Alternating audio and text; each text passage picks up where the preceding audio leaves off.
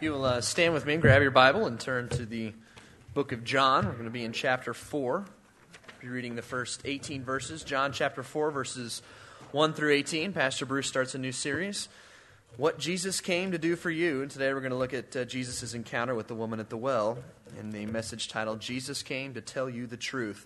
And that can be found in John chapter 4, verses 1 through 18. Therefore, when the Lord knew that the Pharisees had heard that Jesus made and baptized more disciples than John, though Jesus himself did not baptize but his disciples, he left Judea and departed again to Galilee, but he needed to go through Samaria.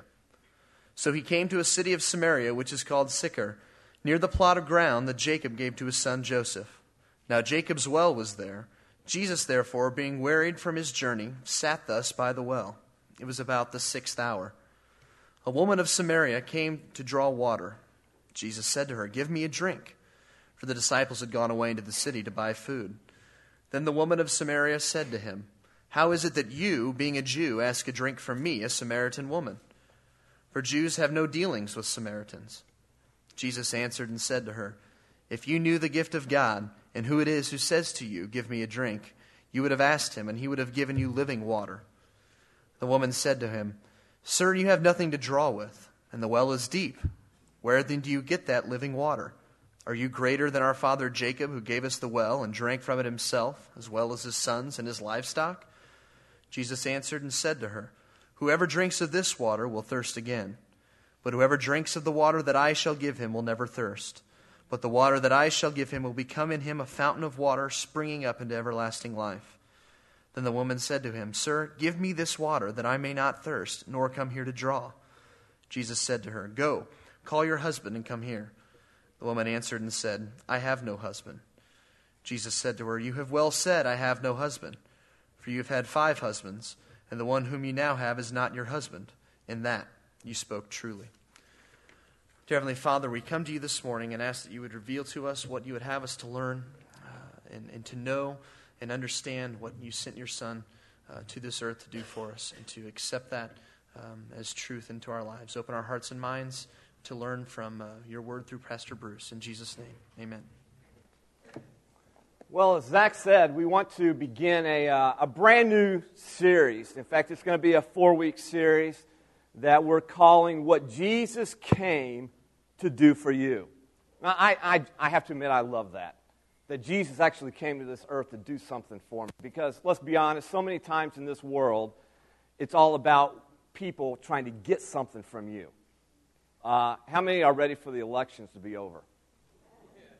Yeah. How many have received phone calls?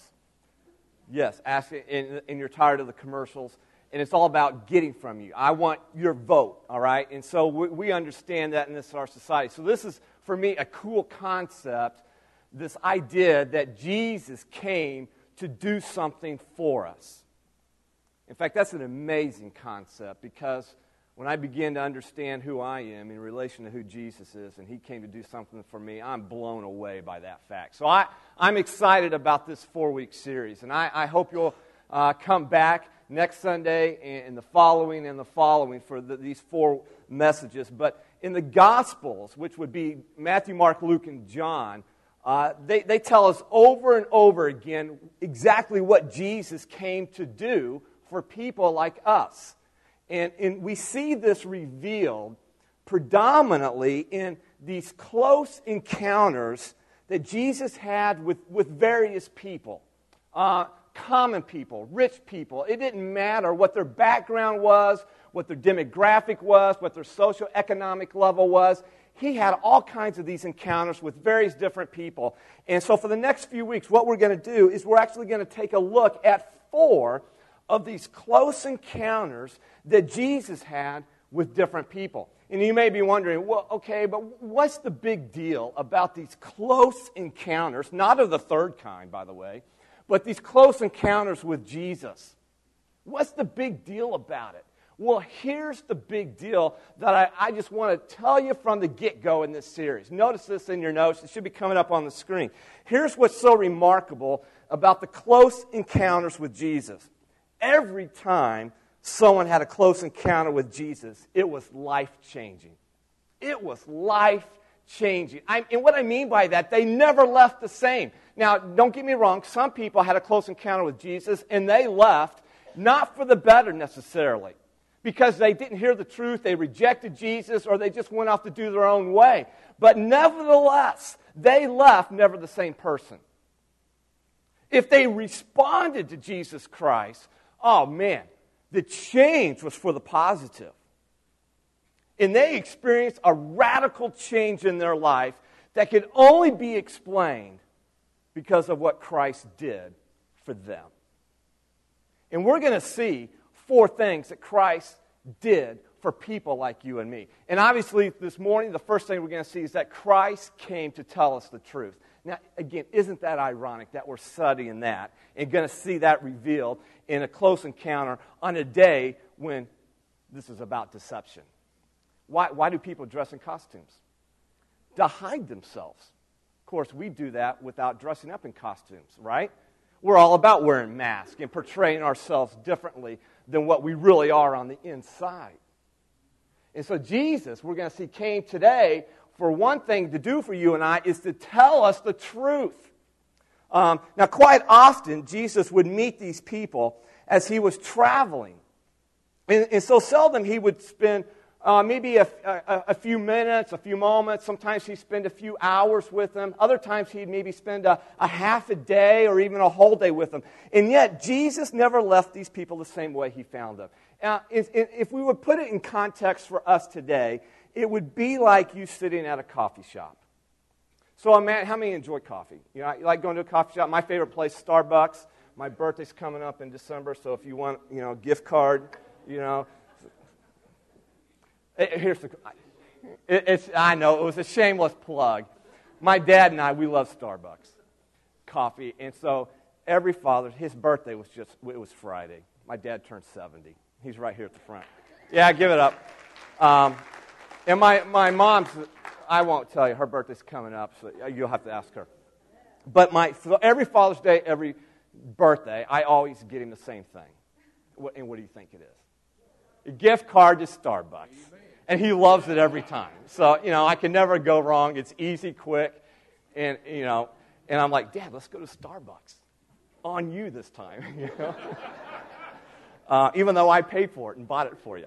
So anyways, but think of it. Close encounter with Jesus. What would it be like for us? Well, imagine you're sitting at a Starbucks or a coffee table for 2. And the chair across from your little table there is empty. And then Jesus walks in for a cup of coffee, and he sees you sitting there. Now, he doesn't know you. He's never met you before, but he eyes you.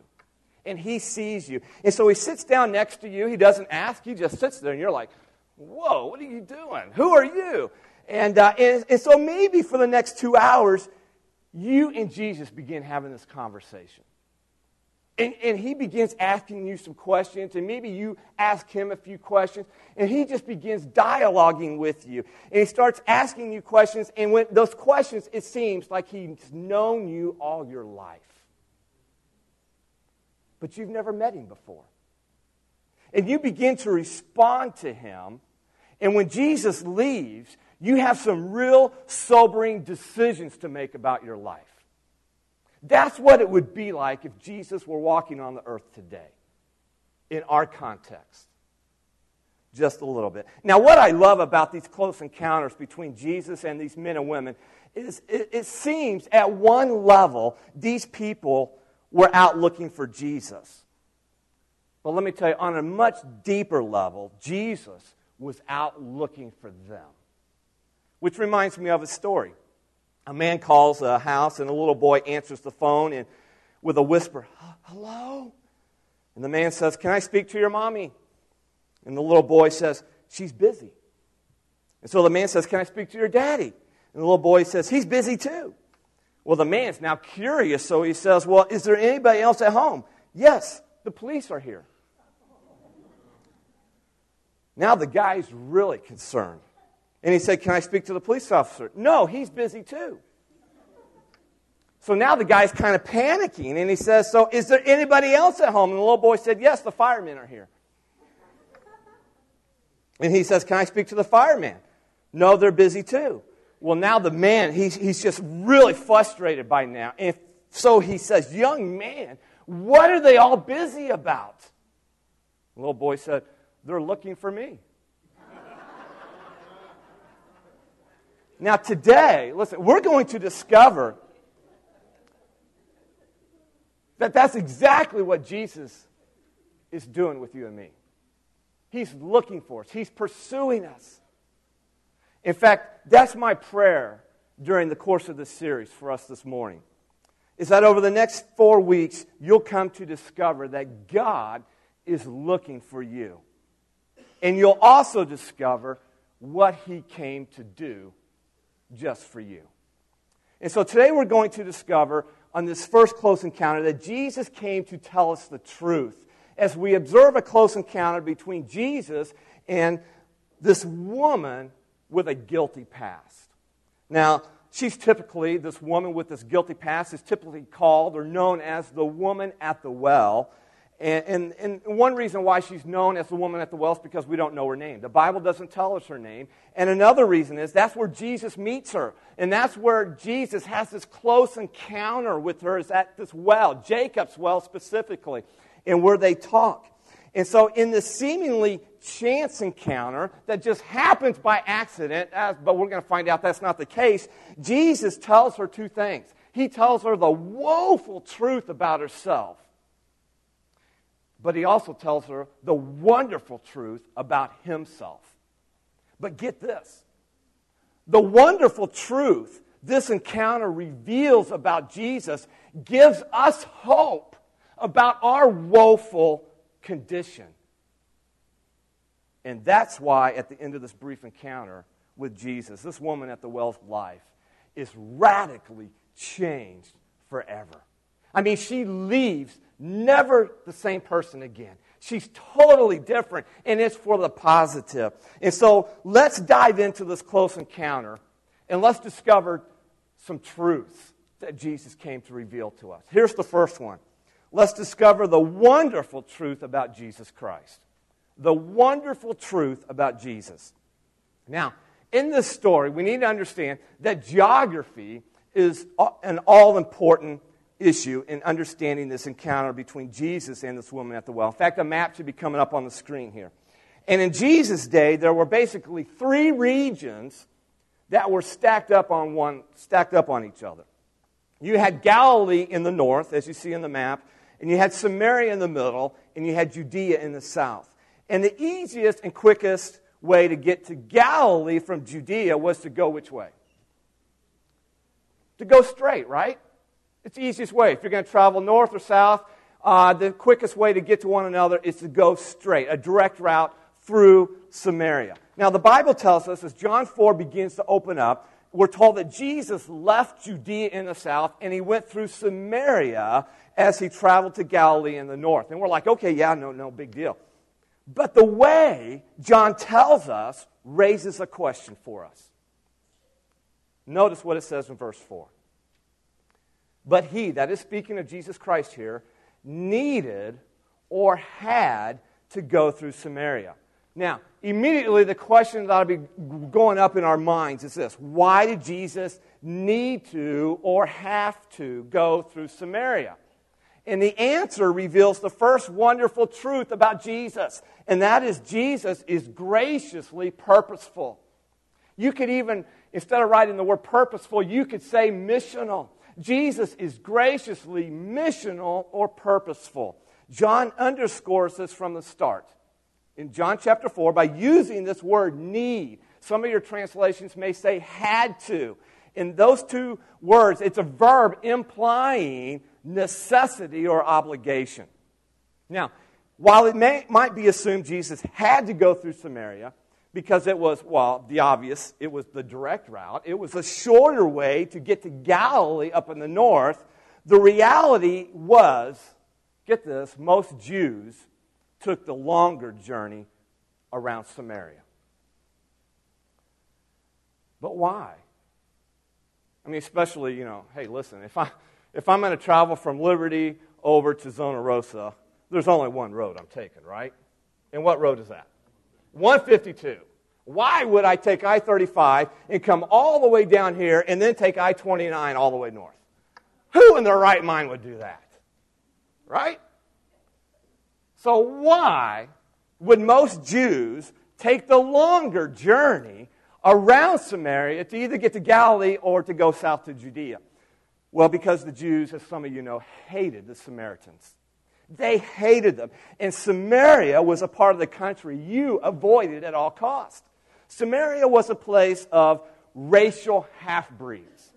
In other words, the Samaritans were part Jew and they were part Gentile, which goes all the way back as a result of the Assyrian captivity in 727 BC, when some of the Jews started intermarrying with their captives, the Assyrians. And the Assyrians were a pagan people. They were Gentiles. And now the Jews that were left there in the captivity were starting to intermarry. And so the pure Jews, if you will, if I can say it that way, they viewed these half-breeds, these Samaritans. They looked down on them. But it's not just that they were racial half-breeds. Samaria was a place of religious heresy as well. Because it wasn't long before this Samaritan people group began to develop their own religion. And they took a little bit of religion based on the paganism of the Assyrians, and they took a little bit of the religion based on Judaism, and they combined the two along with some other stuff, and they had formed their own religion. And then to add to the mix, since they couldn't worship in Jerusalem in the temple for the Jews, well, they built their own temple because they needed a place to worship. Well, and the Jews looked down on that too, and as you can imagine, let me tell you, there was no love lost between these two people groups. So the Jews avoided the Samaritans at all costs. You could think of it in this way. Think of the animosity between the Palestinians and the Israelis, and you've got the idea.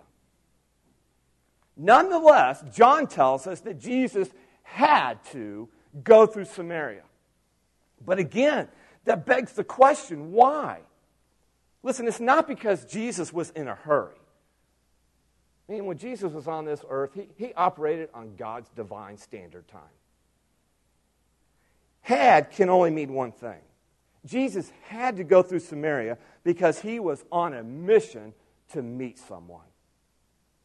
It was on purpose. Jesus was keeping a divine appointment with a woman with this guilty past. And he wanted to see her life radically changed. He wanted to offer her forgiveness of sin and the hope of eternal life.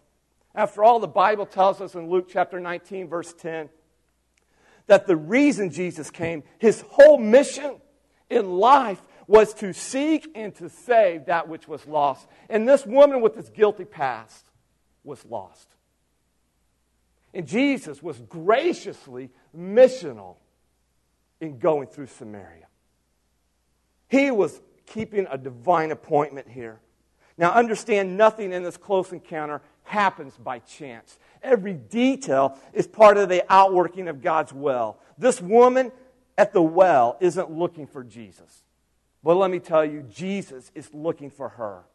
Jesus doesn't avoid Samaria, and he doesn't hurry through it, because Jesus is graciously missional in seeking out those who are lost and without hope. That's the first wonderful truth we see in this story, in this encounter, and that's exactly what takes place in this encounter. Which brings us to the second wonderful truth about Jesus.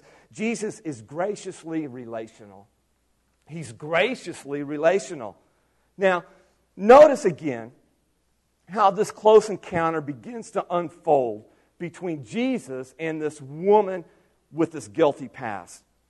Look what it says. According to verse 5, it says, Jesus came to a city of Samaria, which is called Sychar, or Sychar, however you want to pronounce it.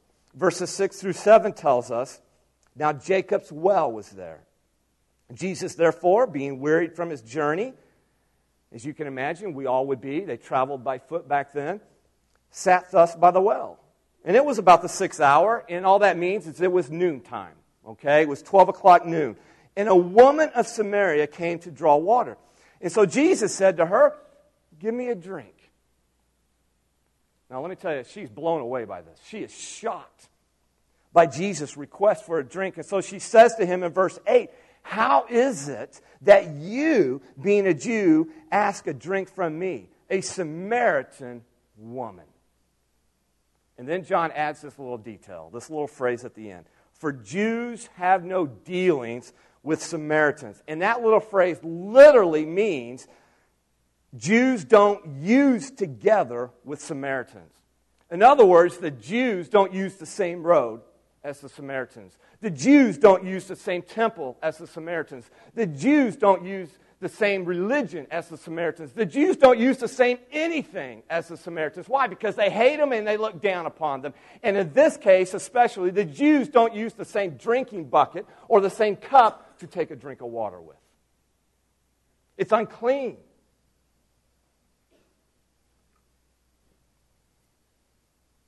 Now, you got to step back a little bit, because what John is painting here, he's painting a picture for us. And he's painting here, it's the ultimate picture of an outsider being graciously pursued by Jesus Christ.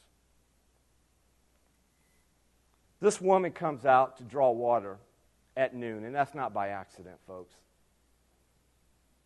And she comes out to draw water by herself, which is no accident. And now here's why that's not an accident, and here's why it's also a problem. In that culture, women would go out to the well in either the cool of the evening or the cool of the morning. They would never go in the hottest part of the day, and they would never go alone for security reasons. And the reason, though, this woman is alone at midday is because she is a social outcast. She's got a guilty past. And let me tell you, the whole village knows about it. She's a woman who has been shunned by her village, and now, think about it, she's having this conversation with the very Son of God. Now, how cool is that? Man, that is amazing. But do you see what's happening here in this encounter? Jesus is pursuing this, quote, unacceptable relationship with a woman who is a Samaritan outcast. To do so, Jesus broke all kinds of taboos, all kinds of cultural taboos, century-old taboos. He traveled, first of all, through Samaria. He spoke to a Samaritan, which you don't do. He spoke to a woman who was an adulteress, as we're going to find out. And he asked her for a drink, and the only cup to drink from was hers. You just don't do this. Now, why would Jesus do it, though? Why would he stand out? Because he is graciously relational with those he's pursuing. And in this close encounter, we see the heart of our Lord Jesus Christ. Let me tell you, it is without prejudice. He doesn't care what your background is. He doesn't care what you look like. He doesn't care what your socioeconomic class is. He doesn't care anything about that. He's without prejudice, because the only thing that matters is this woman's soul, her eternity. And the same is true for you and I. It matters not to him that others would not travel through Samaria. It matters not that others would not speak to this woman. Jesus welcomes all, and he shuns none. Why? Because he's graciously missional. He's here for a purpose. It's to seek and to save that which is lost. And he is graciously relational. He desires a relationship with you. And now we see the third wonderful truth about Jesus. He is graciously superior. He's graciously superior. You see, this woman at the well, she thinks Jesus is just talking about agua, physical water, to meet a physical thirst. But Jesus, let me tell you, he's engaging her at a spiritual level, and he offers her something far superior to what she's ever been offered before. Now, you can only imagine a woman who is adulterous with a guilty past what she's been offered. And really, it hasn't that she's been offered, she's been taken from in one relationship after the other. And now Jesus turns that and he begins to offer her something, even though it first appears that he's asking her for something. But it's all for a purpose, to engage her at a level that she doesn't quite understand yet. Notice what Jesus says to this woman in verse 10.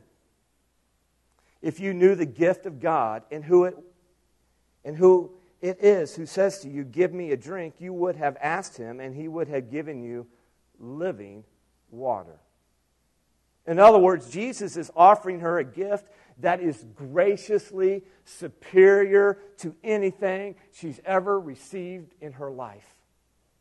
Jesus is offering her living water that can meet her soul's deepest needs.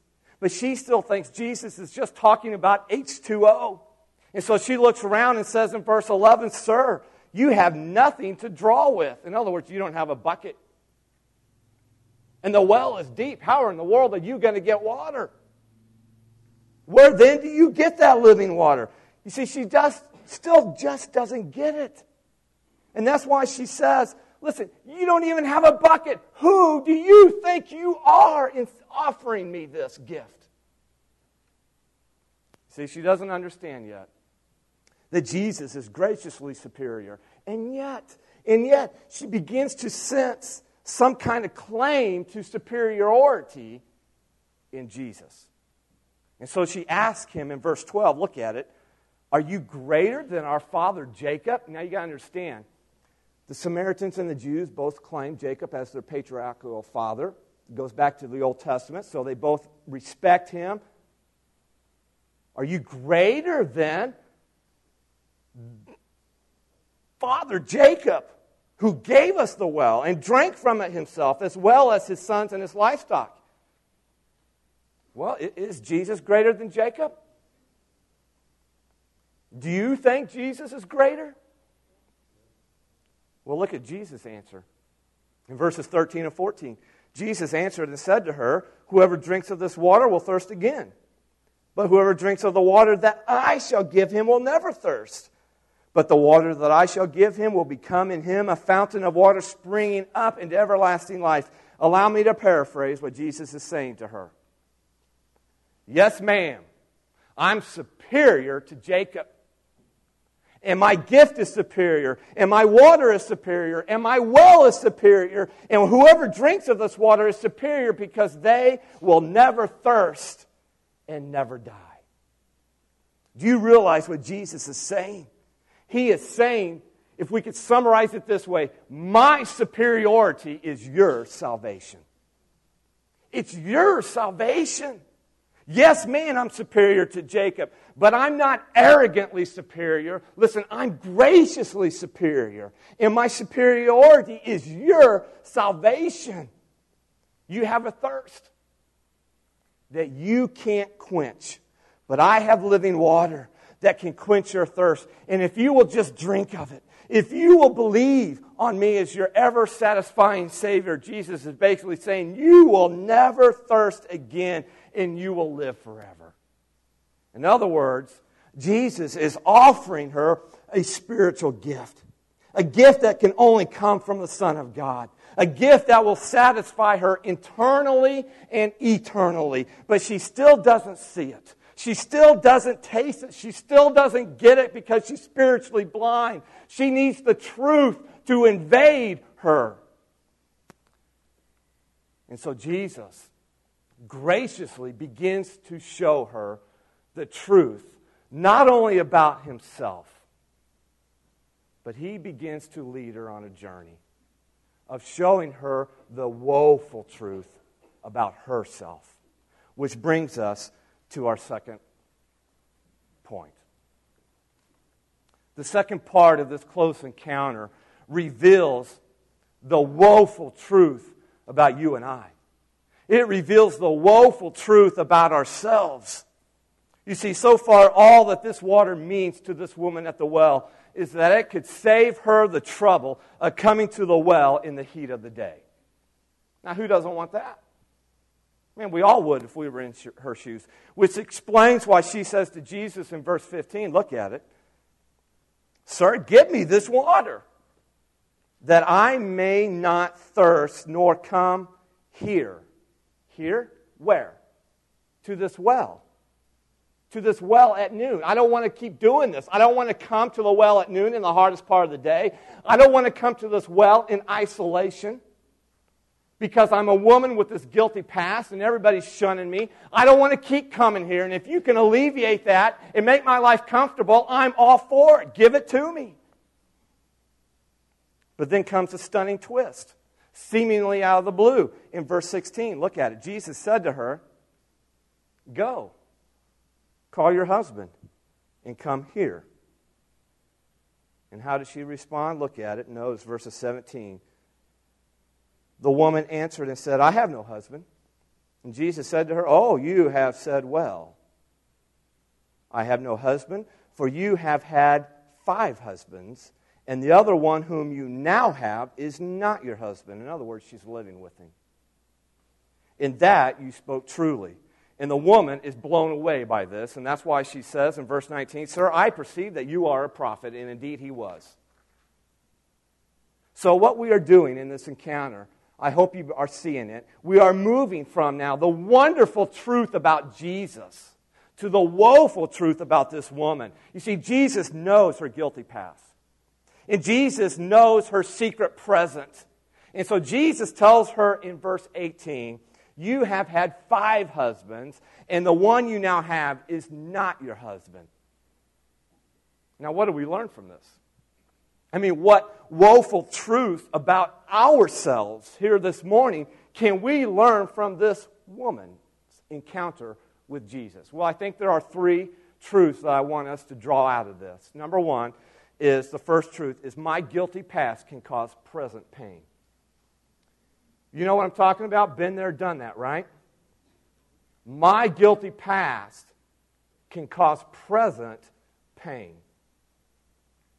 You see, Jesus knows this woman's guilty past is making it, folks, listen to me, painful, woefully painful to come to the place where all the women gather and talk. You have to understand, the well in that culture is like a community point. It'd be like Starbucks. You go to and let me tell you, I go to Starbucks every Monday morning on my day off, and I'm there for about an hour to 2 hours. And it's the same people normally there all the time. And I've got to know them. They're acquaintances. I'm on a first-name basis with a lot of them. It's the community place.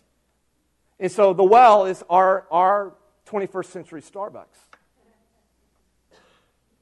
And it's where all the place, but you understand this woman is not invited to Starbucks. She's not allowed through the door because she's got this guilty past, and they all know about it, and they're shunning her for it. She's an outcast. She's on the outside looking in, but Jesus, the Son of God, is pursuing her, graciously doing so because he cares about her. And that's why she says in verse 15, "Man, I'll take your water so I don't have to come to this well every day. I'm tired of living this. I'm tired of coming here as an outcast." This woman's life was a miserable chain of unfulfilling relationships. And the fact that she had married 5 times, man, listen to me, it indicates that she longed for fulfillment. And each time, she was disappointed.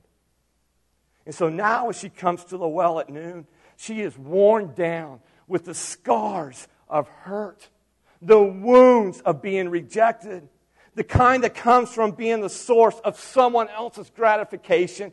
And above all, she's filled with this deep longing and this thirst for something better. And yet, like we all do, she tries to hide. She tries to hide it all. She tries to hide her guilty past and the present pain from the very one who knows her best. You ever try to hide something from God? Let me ask you, how'd that go? How'd that work for you when you tried to hide something from God? Reminds me of a story in a Florida newspaper a few years back about a woman who had to spend time in this Jamaica prison. And she was from Florida, and she tried to smuggle about 2 pounds of cocaine into Jamaica. And she tried to smuggle it by hiding it in her hair. Well, try to hide 2 pounds of cocaine in your hair. Let me tell you, you're going to have some pretty big hair. And that's what tipped off the authorities, and they caught her.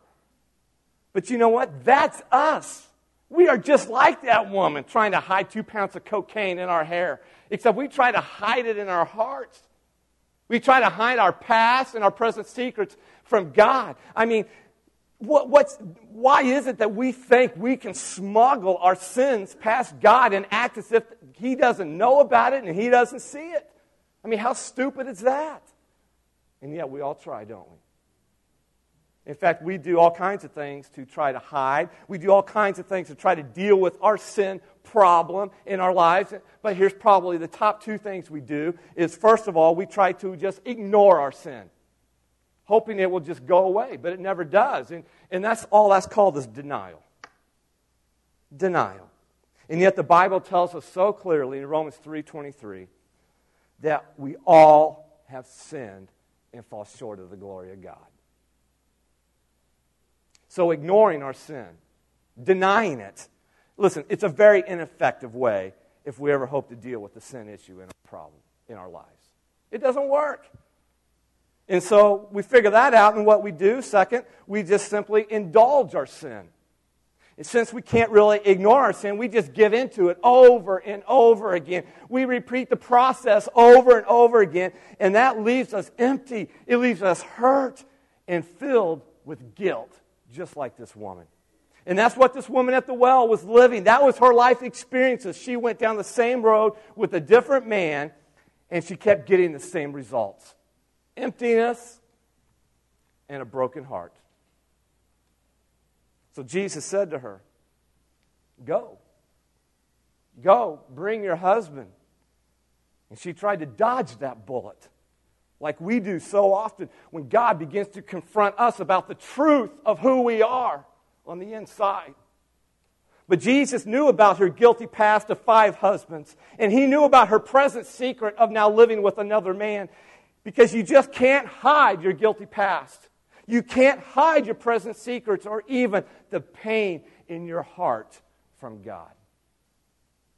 So let me encourage you to take a step towards the truth this morning. That truth is right here. Look at it in your notes. And that's to be honest. To be honest. It's the first step. Be honest with yourself. This is who I am. I'm a sinner. And I'm trying to hide from God. But He's chasing me down. And then be honest with God about your sinfulness. Do you know what's true? Since this is a lesson on truth, do you know what's true? In a crowd this size, in an auditorium with this many people, let me tell you, there are people here this morning who honestly believe God doesn't know how I'm living. God doesn't know the secrets of my life. But folks, listen, if this encounter teaches us anything, it teaches us that God knows all about our past sins and present secrets, as well as the pain it causes in our life. God sees behind our mask to the reality within our hearts. And until we come to grips with our sinfulness, we cannot be saved. We cannot drink of the living water that Jesus offers to you and I. And this brings us to our second truth. Jesus knows all about me. Man, that's a scary thought, isn't it? Jesus knows all about me. He knows about the good, the bad, and the ugly. But here's the cool thing, and He still loves you anyways. Woo! Now that's something to get excited about. Jesus knows all about me and still loves me anyway. The very reason we try to hide our sins from God is because we have this convoluted idea that God won't like us if He discovers everything about us. But this encounter, again, it reveals the truth that Jesus knows all about me and still loves me anyway. You see, sin cannot separate us from the love of God. Oh, it can separate you from the presence of God if you don't respond to the gift of God. But it will not separate you from the love of God. And that's why Jesus pursues us with this wonderful truth about who He is as Christ, as Messiah, as the prophet. And the woeful truth about ourselves. Now let me ask you a question here. Because there's probably one or two of you, maybe 3, 4, 5, maybe a handful, that are thinking, man, Jesus is being cruel here. I can't believe He would have the audaciousness and the boldness to just come out and expose all this woman's baggage. Who does He think He is? So let me ask you, Do you think Jesus was being unloving? Do you think he was being cruel to the Samaritan woman by exposing the truth, the woeful truth about herself?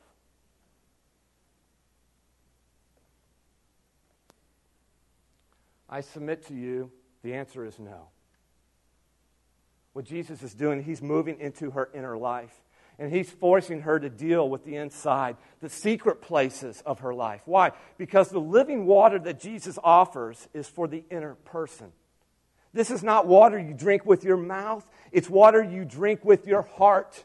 This water is for the soul, not the body. It's living water that if this woman will drink by faith, would become a well of water springing up to eternal life, into joy and to satisfaction. It's her soul that's thirsty, and she doesn't know it yet. And so Jesus, because he's graciously missional, and he's graciously relational, and he's graciously superior, is going after the heart. He's opening it up, and he is exposing it. He's exposing the truth so she understands her greatest need in life is not what some relationship can offer her, but what the Son of God can give to her.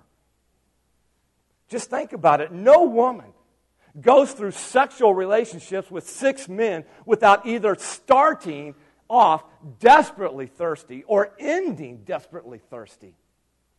You say, well, what happened with these 6 relationships? Listen, either she can't find in a man what she's craving so desperately, and so she moves on from one to the other to the next, desperately believing men are the, quote, water she's thirsting for, or these men can't find in her what they are craving. And so they drop her like a hot potato. And the other one drops her. And the other one drops her. Or it's a combination of both.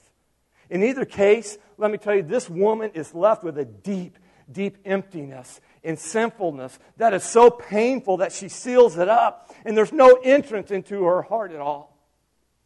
And so Jesus intentionally begins to expose her inner life. But folks, listen to me. It's not to condemn her. It's not to rehearse the details. He brought it up to expose the true thirst in her soul because he loves her so much, just as he does you and I. You say, well, what does all this mean for me? That was 2,000 years ago. I'm now living today, and I got my own issues, my own guilt, my own secrets. What does this mean for me now? It means we need to take a second step toward the truth. Believe that God loves you just the way you are. But he loves you enough not to leave you that way. And that's why Jesus exposes the woeful, painful truth in our lives that we're trying to hide. Jesus is compassionate and aggressive and surgical and relentless in his love. He knows all about your past, all about your present secrets and pain. And so let me encourage you to believe that the one who knows you best loves you most. But Jesus also loves you too much to let you stay as you are. Someone once said, every saint has a past, and every sinner has a future. So often we let our past and the baggage in our past, the guilt and shame in our past, we let it define who we are in the present. But folks, listen, you are so much more than your past. God is offering you a future. Yes, God knows about your past, but he also knows what you can be in Christ. He knows the satisfaction you can find in Christ. And that's why Jesus offers you, just as he did this woman at the well, living water of a new and eternal life. And this leads us to our third and final truth. Only Jesus can satisfy my deepest need. Are you meeting yourself in this woman? Are you seeing yourself? Just like this woman, we are spiritually thirsty. And Jesus is the only one who can quench our soul's thirst. That's why Jesus says in John 4:10, if you knew the gift of God and who it is who says to you, give me a drink, you would have asked him and he would have given you living water. Now, if you think about it, it's fitting that this Samaritan woman comes to the well, and what does she carry with her? A bucket. a bucket to draw water, to quench her thirst. This woman at the well, I believe, illustrates our thirst for something more fulfilling in life. One of the evidences that we have yet to drink of the living water Jesus offers, one of the evidences that we are still spiritually thirsty in our lives, is that we are unstable like this woman. Always moving from one thing to the next, seeking to fill the void that only Jesus can fill. And you may move through sexual partners like she did, or through friends, or jobs, or churches, or hobbies, or hairstyles, or wardrobes, or cars, or locations. It doesn't matter, but every time you come up empty. You're never satisfied, and you're always thirsting for more. Listen, Jesus is teaching us. He's teaching us about ourselves through this woman at the well. But He's also teaching us about His glorious sufficiency as living water and as the Savior. Jesus says in John 4, look at it again, verses 13 and 14, whoever drinks of this water will thirst again. Speaking of physical water. But whoever drinks of the water that I shall give him will never thirst. But the water that I shall give him will become in him a fountain of water springing up into everlasting life. And so what is Jesus offering with this living water? Simply, He's offering to meet your deepest need of satisfaction and salvation for your soul. He's offering you and I forgiveness for all our sins.